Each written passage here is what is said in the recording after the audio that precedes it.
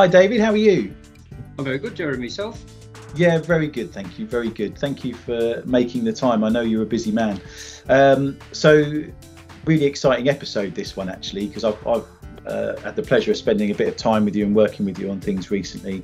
And our space in the Western Gateway, Southwest Wales, South Coast is really hotting up. So we've got some interesting insights and a bit of a conversation about our place in the world in that, I think, and how we see the world panning out. But before we get into that, could you introduce yourself, please, David, in terms of your role and a bit about your career today? Okay, so my name's David Merrills. I'm the Operation Director for the Southwest for MIG Group. So 40 years in the industry, from man and boy. Started as a bricklayer, worked through building large industrial warehouses for the likes of big names like Amazon, Lidl.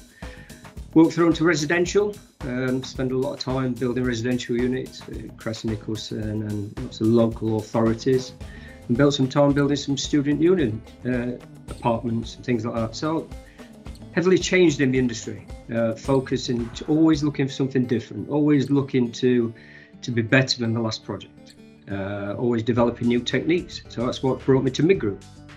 So I spent a certain amount of time in Germany and Austria. Across in Germany and Austria, they have the MMC stitched up a lot better than we do in the UK.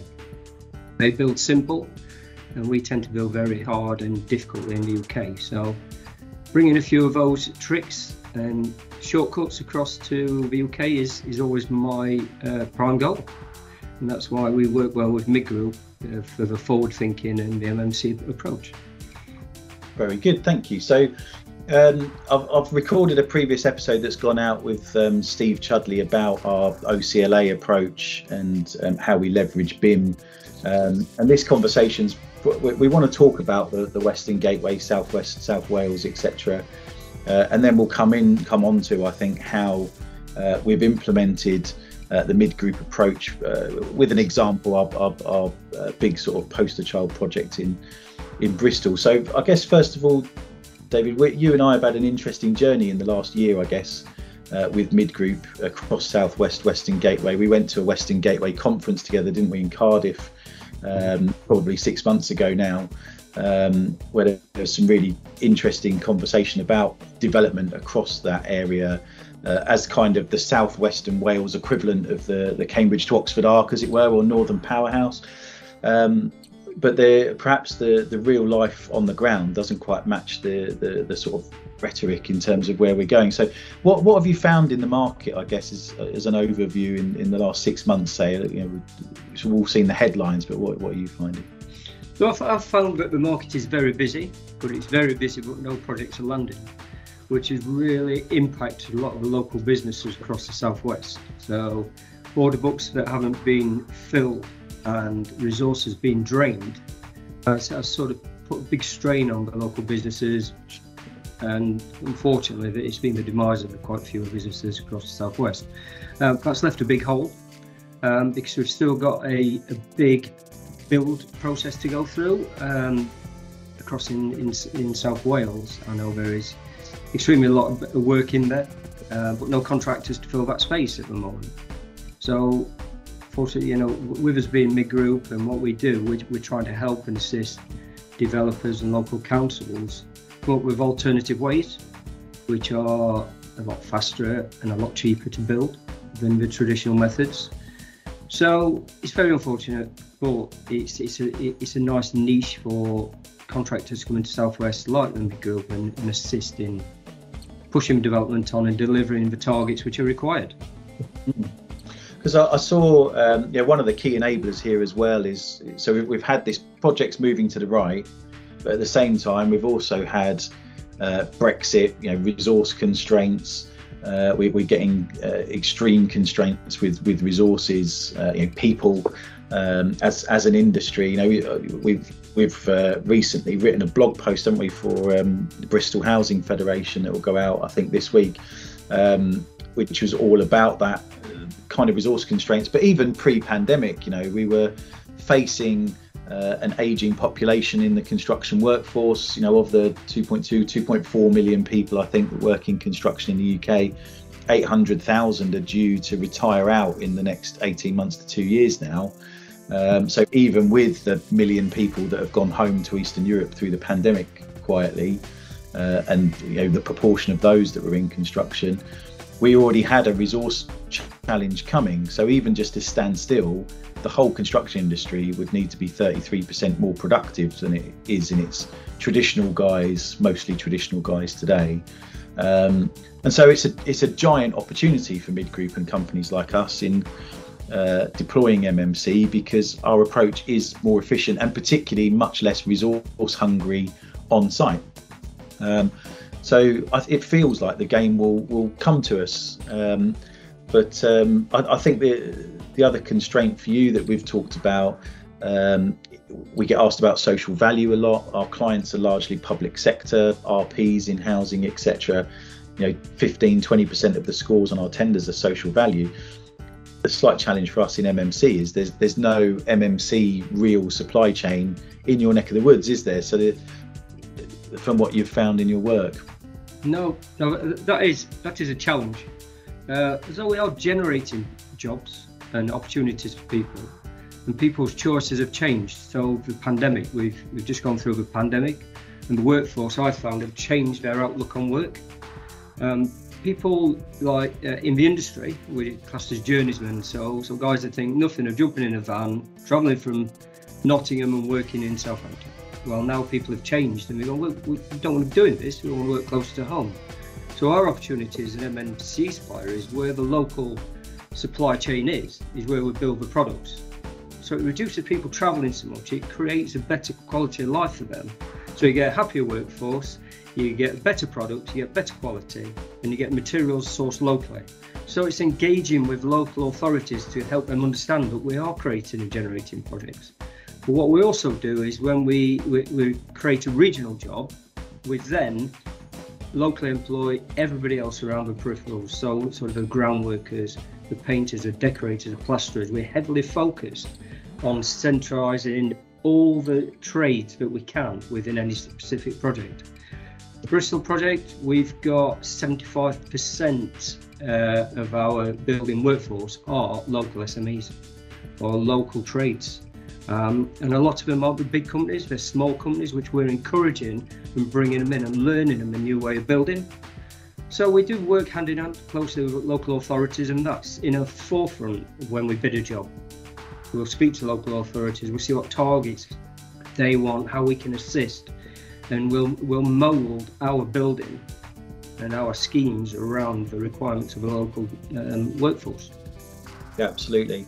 And like I said in the article or the blog post we've done for the Bristol Housing Bunch, we touched on certainty as a key enabler for unlocking that, isn't it? And so if we continue down a path of clients procuring project by project, it really inhibits our ability to really draw out, leverage that efficiency for them. We think there's something like 20% capex savings in procuring programs of projects and bringing us in early as a proper construction integrator, because that's how our business is set up, as we described in the previous episode with Steve Chudley. So in terms of an enabler for us, if we can get clients to engage us as a construction partner across a program, then we can go and smooth out all the bumps all the way down into manufacturing, which is where there's risk and inefficiency if it's not engaged smoothly, and it can generate huge savings. So yeah, that's a key thing that we need for the future. So let's talk about the project we have in Bristol, because it's a great example of how the business goes to work, isn't it, and what we're doing in a particular region. Yeah, so definitely the Bath Road project is quite unique. It's we call it a prototype building. It's the one-off project. A lot of the design details have to be adapted for the size of a project. So we're delivering 152 apartments, 100% affordable scheme for Bristol, which is the largest Bristol has ever seen, on a site which tapers from 40 metres wide to 10 metres wide. So it's a tiny, tiny footprint. So we tendered the project, we looked at the project, 7 other tier 1 contractors said it couldn't be developed. They couldn't get the mass in and volume. So we looked at it differently with an MMC approach, which is the only way that project can be built. It's got tight constraints of the A4, which is the busiest road into Bristol, and we've also got the River Avon on the other side of us. So it is squeezed into a little plot. So by careful use and design and changing the building, trying to lift it above the river level as much as possible, and by inclusion of cantilever decks and clever use of podium structures, we've been able to extend the footprint to virtually the size of the plot. That's the only way the scheme could have been delivered, MMC. Our building is 17 stories high in one tower and no scaffolding externally. The panels come to site completely fitted with windows, mastic, fully waterproofed and balconies. So as the building climbs, it creates a sterile working environment below for the trades, which gives better quality, reduced water damage and speeds the build-up. So it's a great scheme that we're building. I've had in upwards of 150 people visit the site up to yet, tour guides. That's my second occupation is tour guide, but as you can see, I'm very passionate about the scheme. I love the way the scheme has been built. A lot of thought goes into the building of these schemes. And if we hadn't built it this way, then it would have still been a podium deck, a scruffy old scrapyard that looks really, really run down in an upcoming area in Bristol. And one of the key enablers was how we used BIM right at the start to be able to model the approach and solution it. It's a steep gradient site as well, isn't it? You didn't mention how the drop off down to river, so the use of BIM to be able to unlock that was important, right? Yeah, so we've got a 50-metre level drop from Bath Road down to the early part of site. So when we land a project, we fully BIM model it so we can pick it up, look at it, tear it apart, turn it upside down. And that's where we realise the efficiencies of build and how it can be built and created. So having that tool in our pocket is invaluable. 2D drawings are great, you look at it flat, people don't understand it. And even my site team, we've had to stand there looking around with BIM model and all right, that's how it works. So that technology for us is priceless, and it helps us advise clients and local authorities that we're working with how we can bring efficiencies into buildings. So the efficiencies come with that, but also quality comes with that, because with the BIM, we're modelled down to the last socket, the last conduit, the last light fitting in every single room. So when we're pouring concrete, we can see where the light fittings go, we can see where the conduits are, we can see where the sockets are, which helps us integrate then into the concrete structures or any other structures we choose to use. So that when we come to the finishing works, it reduces the internal finishes. So that minute detailing helps putting concrete in the ground to the completion of a building. Then once it's completed, that BIM model stays with this building. Our clients then get this BIM model. And the BIM model is then linked to certain QR codes on products where we can then click on, and then it'll spit out exactly what the product is, the manufacturer, the make of year, if it's still in warranty, if it's still got guarantees, and most importantly, where can you buy one next? So it takes a lot of the guesswork out of people rummaging through a cupboard of O&Ms and bits of paper. And it speeds the process and it gives people cost certainty as well. So it's a great full-rounded tool, not just for modelling, not just for building, but for clients moving forward. And we see that as a big plus with our business, because I don't know of any other contractor that offers this service. No, it's always talked about as kind of a future state thing in the distance, whereas it's kind of our here and now. Because didn't you even got QR codes on all of the materials and elements of the building from manufacture through transport onto site, so you know where everything is in the life cycle as well.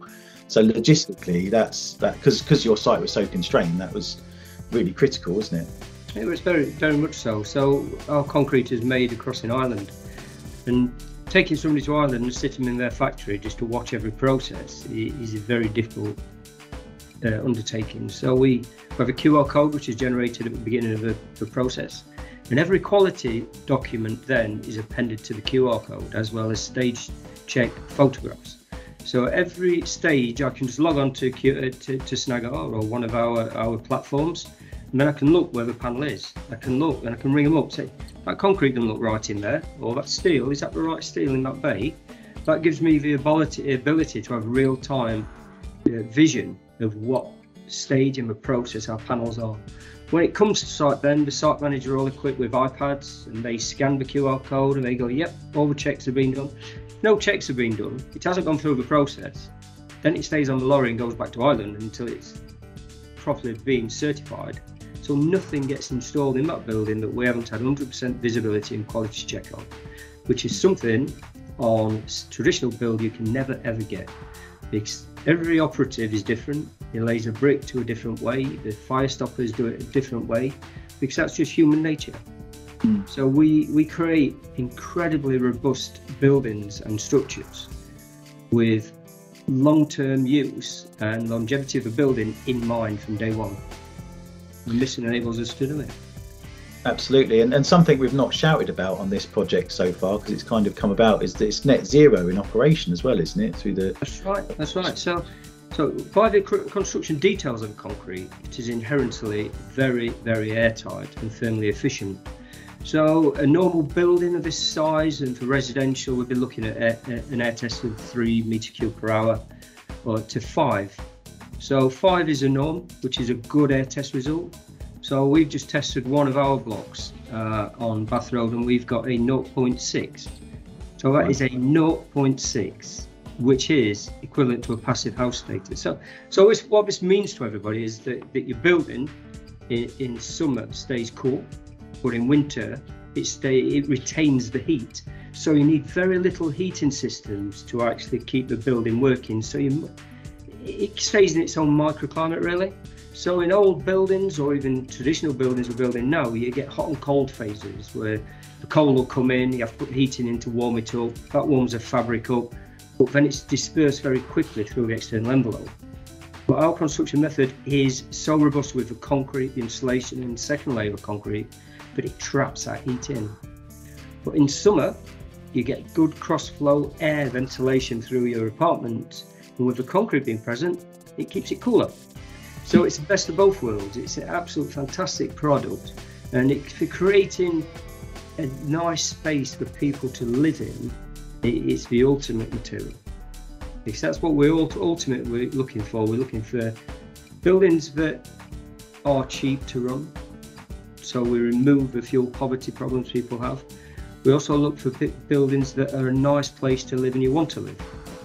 And that's it, first and foremost in our thoughts, is where things are designed, where things are easy for people to use, and actually where do you want to live, rather than a design statement that says, right, the outside looks very nice, but inside it's really cramped and dark and claustrophobic. So that's our ethos, and we push it out on every single scheme. So we win a project, we take it back to the BIM team, we take it all apart, and then in a normal tender process, we'll do a compliant bid, but then we'll say, oh, by the way, we think that you should be doing it this way because it'll give you greater efficiencies in the building and create better spaces for people to live and where people want to live, and reduce maintenance. I know we should touch on, I think we talked about it in the episode with Mr. Chudley, but we have heavily over-engineered our BIM capabilities. So we've got something between 5 and 10 times the scale of BIM resources compared to a business or a business unit in a bigger constructor of our size, and it's because we've seen it as an enabler to value for us and for our clients, more importantly, really. So we're able to solution, using our MMC kit of parts, much more effective solutions for clients very, very quickly, and that really differentiates. So I know that's been really powerful for your project. So thank you for that, David. So we should touch on the other thing that you and I are talking about quite a lot at the moment, which I forgot to mention in our prep actually, but we have got on the Southern Construction Framework's residential framework recently, and we've had our first tender that we're just going through the throes of, which came very early. I know you're just getting into, you're acting as the framework manager for Mid Group, because we saw it as important, having someone senior engaged day to day with them, because it's going to be, an important conduit for our business moving forwards. It's our first significant framework as opposed to a DPS as a business in our journey maturing the business, which is sort of beyond startup now into growing pains, I guess, or maturity.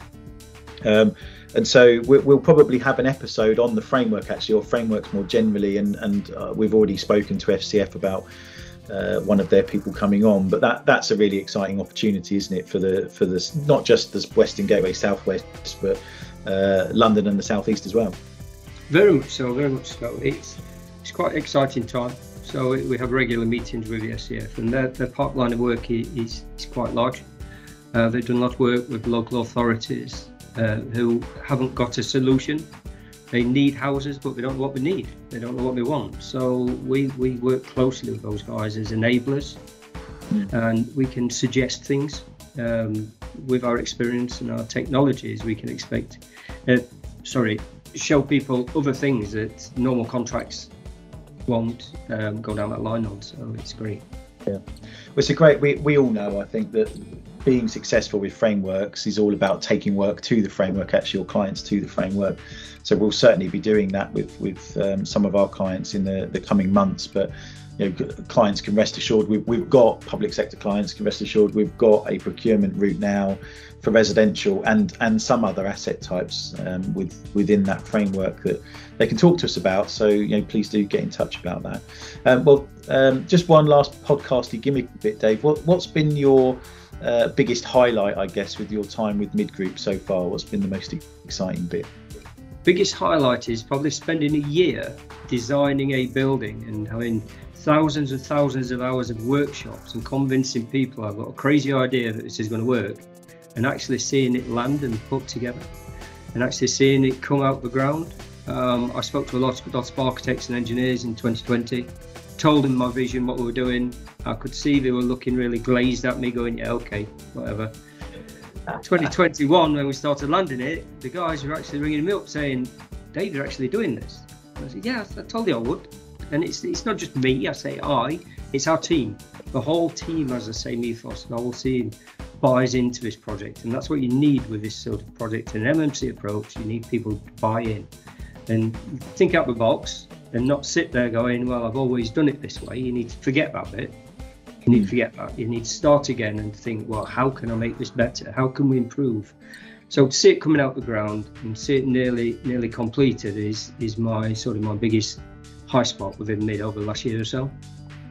Yeah, absolutely. I think, having worked with a number of contractors, the MMC bit is in their bid process or solution process is always at the end. Can we do something different once they've already thought through how they're going to build the job? Whereas its first point of principle for us with our kit of parts and other engagement with the supply chain is what's the MMC approach to delivering this, certainly faster, if not for the same money, quite possibly cheaper. And the great bit with your project, MMC tends to get painted as being a cookie cutter approach, which isn't actually the case with our kit of parts. But certainly standardization is helpful, and procuring programs is helpful. But Bath Road has proven that you can use MMC to unlock a very individual project with a hybrid approach of traditional techniques lower down and MMC proper on top with precast panels. So well done, mate. It's a great project to walk around. I'm coming in a couple of weeks, aren't I, with SCF for a site visit, so look forward to wandering about. Thank you for your time. Thank you.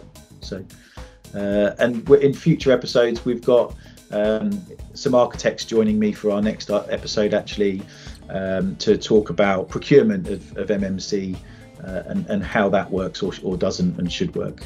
So look forward to that. Thank you. Excellent. Thank you.